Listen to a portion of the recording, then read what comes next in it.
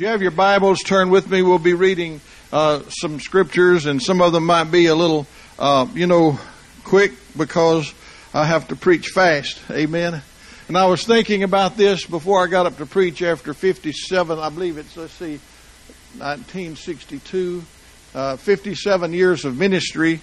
I was thinking about this morning, and a true minister and servant of the Lord, I believe this is true. I mean, of course, you can have regular nervousness, but leading up to the time you speak for God, there's always a travail in your soul. There's a travail to know what God wants to say, and a travail then to bring it forth under the authority of God, because we know that the flesh accomplishes nothing. As the Bible says, not that we are sufficient of ourselves to think anything as of ourselves, but our sufficiency is of God. So I was just thinking about that travail this morning. There's times that all of us go through travail in prayer when we're facing things and when things that we've got to deal with. But I was just thinking, I'd never thought about it exactly that way, as the travail of a true minister and a true servant of God.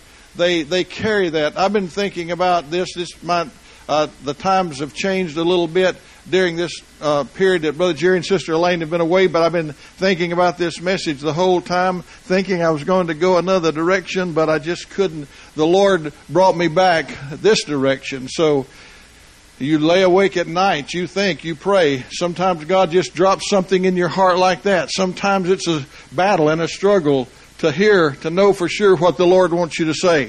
But I believe that this is what the Lord wants me to deal with this morning is, can you be sure of it? Yes, you must be sure of it. And I want to read a scripture in a minute. I didn't realize till just a few moments ago, after all this time in the scripture, I didn't realize exactly where this scripture was situated so much and located. And it's sort of going to maybe boggle your mind just a little bit. But anyway, in Hebrews chapter 7, it says, in chapter 7 and verse 14, "For it is evident that our Lord sprang out of Judah, of which tribe Moses spake nothing concerning priesthood." We know the priesthood was the Levitical tribe, but God chose Judah, which I believe the word, if I'm not mistaken, means praise. Isn't that what Judah means, is praise? And but Jesus came unusually out of the tribe of Judah, not out of the tribe of the Old Testament Levitical priesthood, which was symbolic of the coming great eternal high priest, who is made not after the law of a carnal commandment, but after the power of an endless life. For he testifieth, "Thou art a priest forever, after the order of Melchizedek. For there is verily a disannulling of the commandment going before, for the weakness and unprofitableness thereof. For the law made nothing perfect, but the bringing in," hallelujah, "of a better hope did, by the which we draw nigh to God." Now the question arises, then why did God give the law if the law made nothing perfect? What was the law really to accomplish? Well, there are different aspects of the law, and I've talked about this before. There was the sacrificial, the types and shadows, the civil aspect to govern Israel. There was dietary laws and all these things. But the main thing, the moral law that we think is the Ten Commandments. Could people not draw close to God in the Old Testament? Could people not have intimacy with God in the Old Testament? Well, certainly we know they could. We know Abraham was the friend of God before the Mosaic law was given. But they could not have the finalized version of the completed work of Jesus in all of its fullness as we have today, with the Holy Spirit dwelling on the inside of us.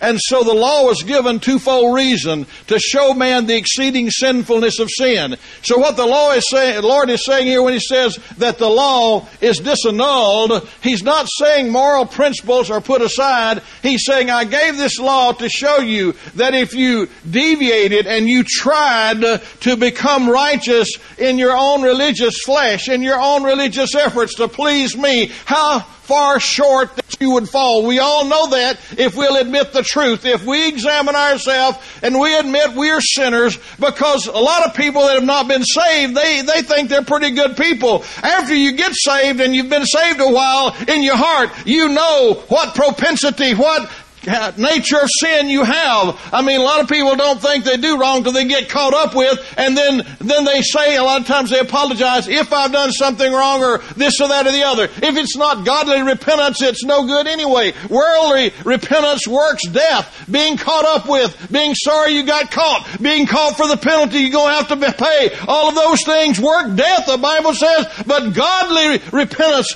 worketh salvation. It actually says it works it. When people come to the point that they're willing to say, God, I'm sorry about this because I've displeased you, God. It's not that I'm being caught. It's not that I've got a penalty. It's not all the shame and reproach that's going to come down on me. God, it's that I am so sorry, Lord, and I'm turning because I do not want to displease you. I want to please my Creator, God. I want to please you in everything I do. And I repent. I turn from this primarily and first of all, because of godly repentance, I repent towards you, God.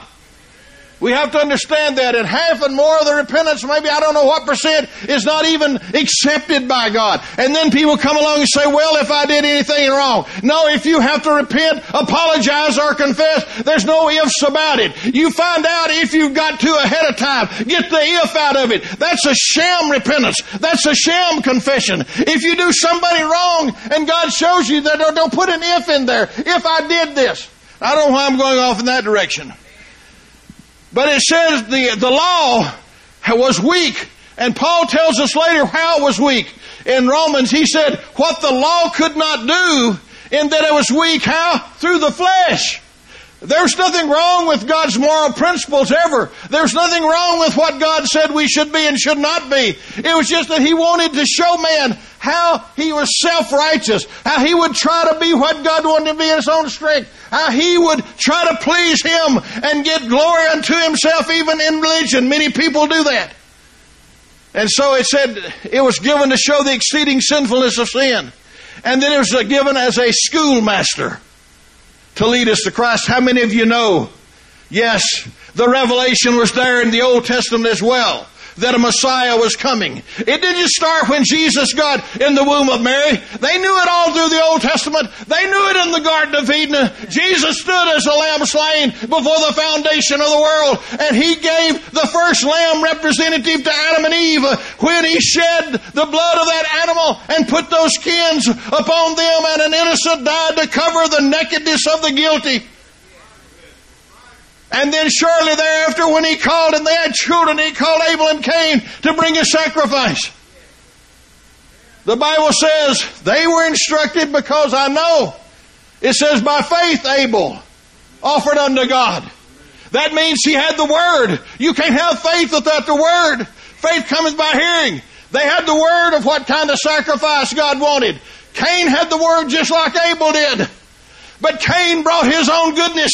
He brought his self-righteousness, his works of the field. He didn't listen to God. And the Bible says clearly Abel brought unto God a more excellent sacrifice than Cain. Now notice this. By the which he obtained witness that he was righteous, God testifying of his gifts, and by it he being dead yet liveth. And then what did he tell Cain even after he brought a rejected sacrifice? He said, if you will do well, you will be accepted. But if not, sin is lying at your door. You can't go another way except God's way. You can't go any way except the sacrifice of a Savior. Old Testament saints needed a Savior. They looked forward to the coming of the Messiah. They didn't pray exactly in Jesus' name the way you and I do till the transition was made, but they knew He was coming. David said, the Lord said unto my Lord, sit on my right hand until your enemies be made your footstool. Abraham said, God said, Abraham, he saw my day. Abraham, before the Mosaic law, he saw my day and he rejoiced to see it. Praise God. And so it says here, why was there a disannulling of the commandment? That doesn't mean moral principles have been set aside. It means clearly now God's accomplished His purpose. He's helped humankind. But there's still people that try to live by the law. There's still people that try to be religious by their own efforts. There's still people, but the Bible says there is none good, no, not one. All have sinned and come short of the glory of God.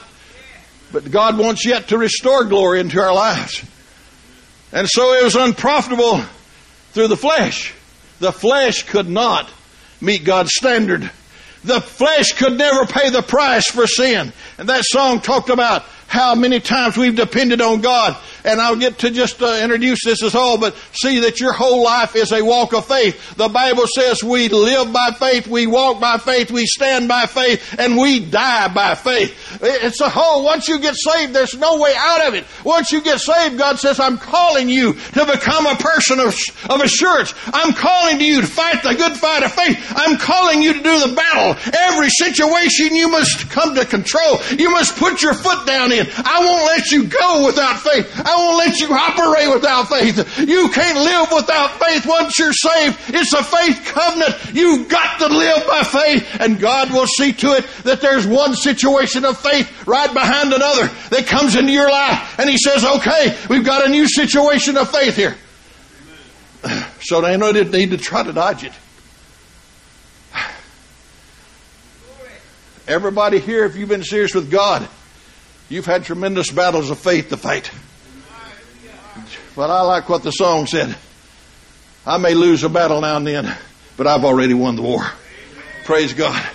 And the Bible says a just man will fall 7 times, but he rises up again. You can't keep a good man down. I mean, it's the goodness of the Lord in us. You can't keep him down.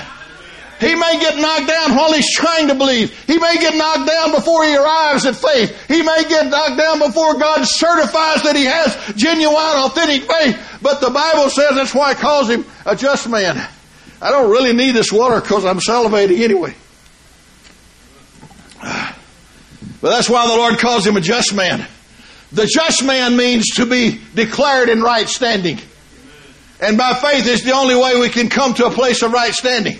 So that's why it says a just man falls 7 times. He wasn't just or justified in right standing on 6 times, but on the 7th time, which is a form of perfection. God said, okay, son, daughter, you got faith now. Get up because you're established. Now you can move. Now you've got authority. Now you can get up and be declared in right standing with God. And you're not going to be getting knocked down in this situation anymore. You've risen over it. You have conquered it. You will rule and you will reign over this situation. I thank God for all faith. I thank God that we can come and get miracles.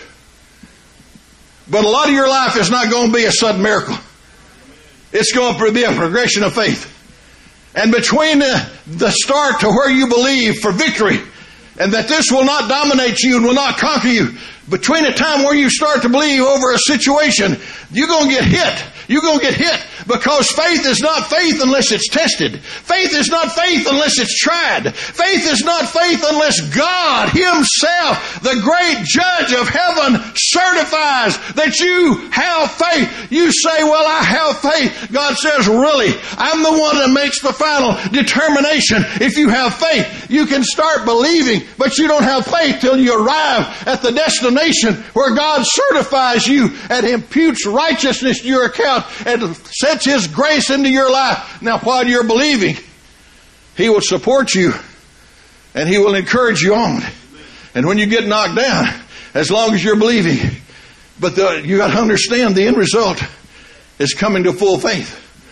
I'm not getting very far on this anyway, but he said, but the bringing in of better hope did, which were drawn out of God, and inasmuch as not without an oath he was made priest. For those priests were made without an oath, but this with an oath by him that said unto him, the Lord swear and will not repent. You are a priest forever after the order of Melchizedek. By so much more was Jesus made, notice this, a surety of a better testament. I want you to know the foundation of God standeth sure.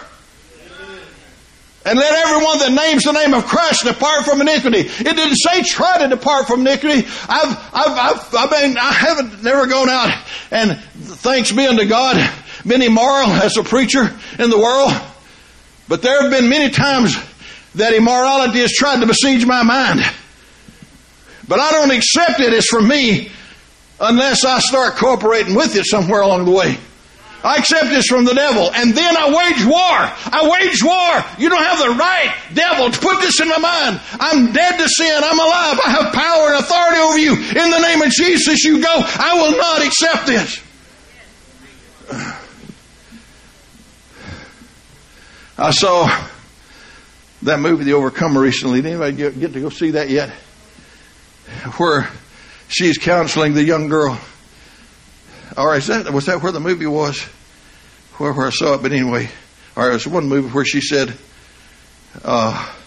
maybe I can't remember if that was where it was. She was being counseled. She said, I just feel attracted to, I think it was to her own, somebody said that. I've lost my track of where that was, but I feel attracted. I just feel attracted to my own sex. I just feel attracted. And the statement was made, all sin starts with a feeling.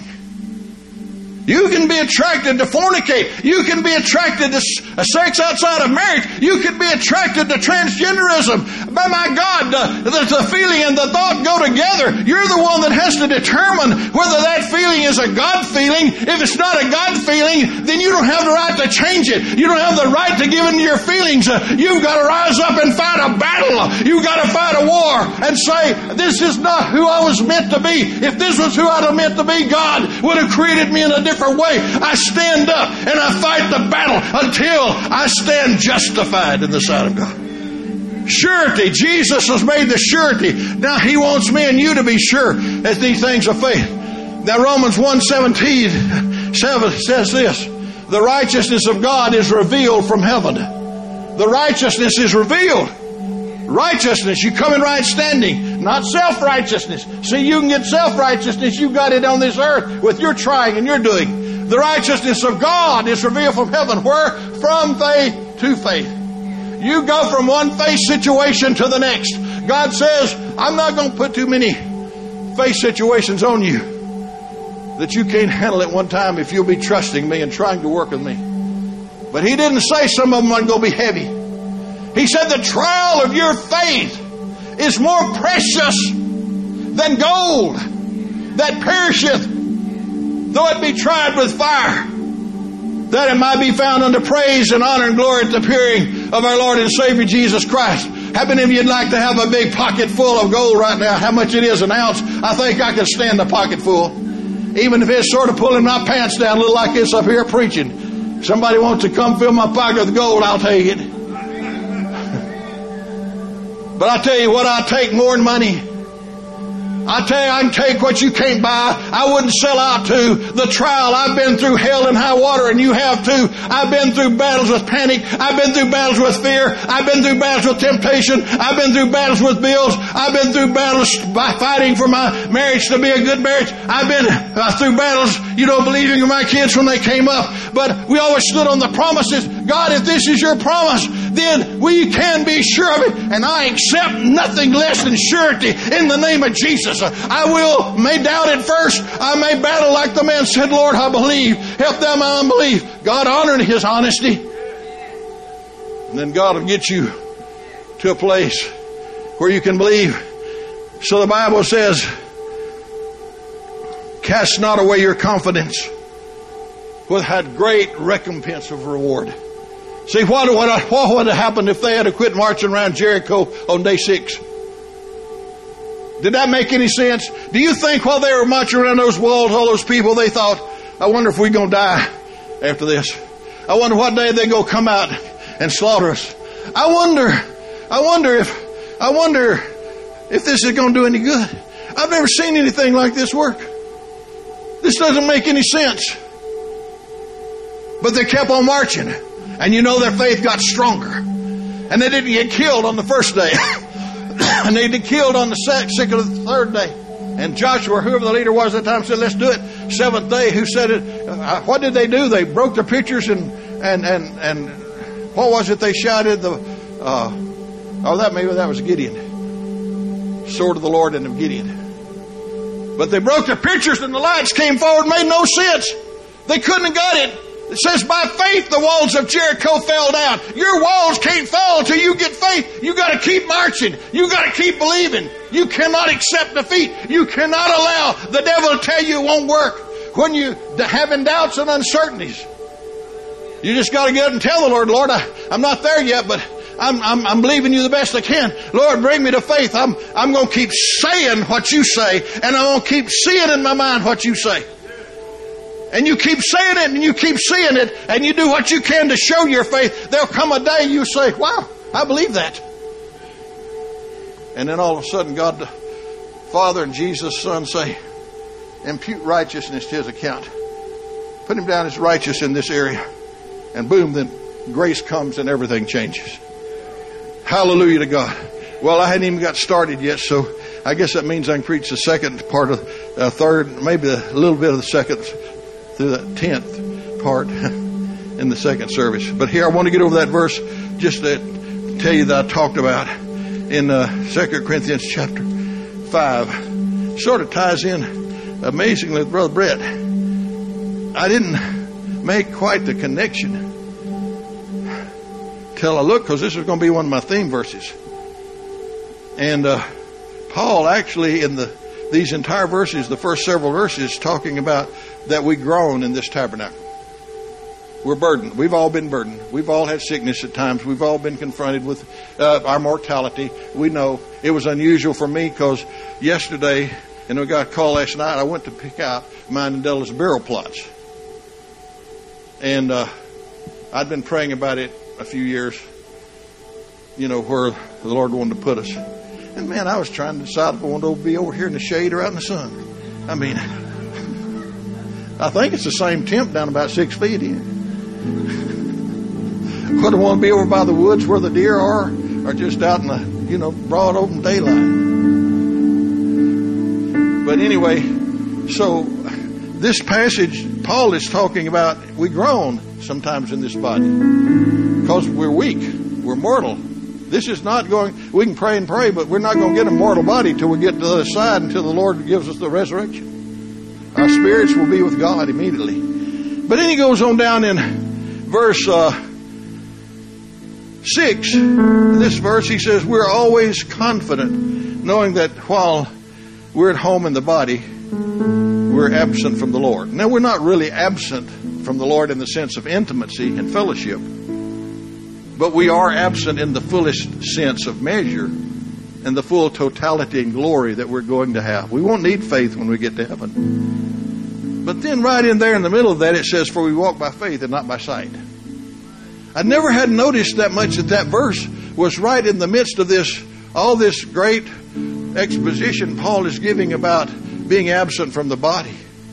And then the next verse, Paul says, we are confident, I say, and willing, rather to be absent from the body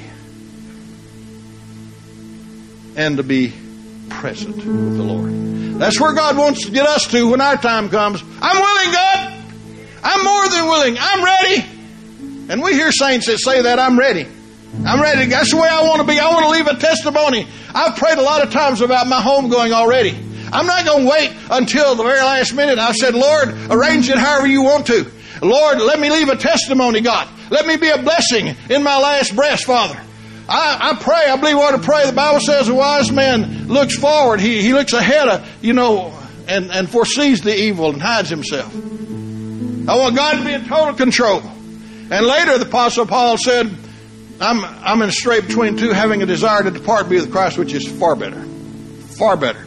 But I never noticed that this, we walk by faith, was right in the middle of this passage on going home to be with the Lord. That was, till this morning, it was sort of unusual to me. So, in closing, the writer of Hebrews said, don't cast away your confidence. And I didn't get to a lot of the other verses on surety. Surely he shall deliver thee from the snare of the fowler and from the noisome pestilence. Surely he hath borne our griefs and carried our sorrows. If God is a surely God and Jesus is a surely payment and sacrifice, then we must become surely people. We can't stay doubters, unbelievers.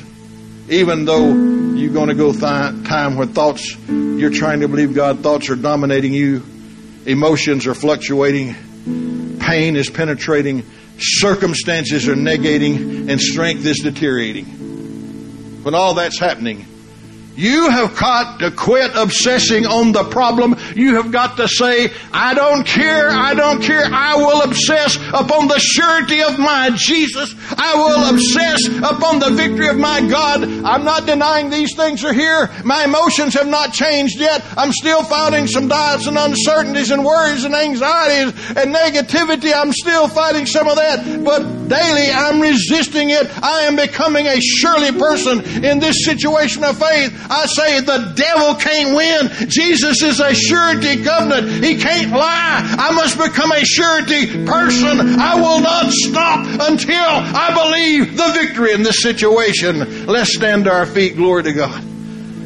Hallelujah.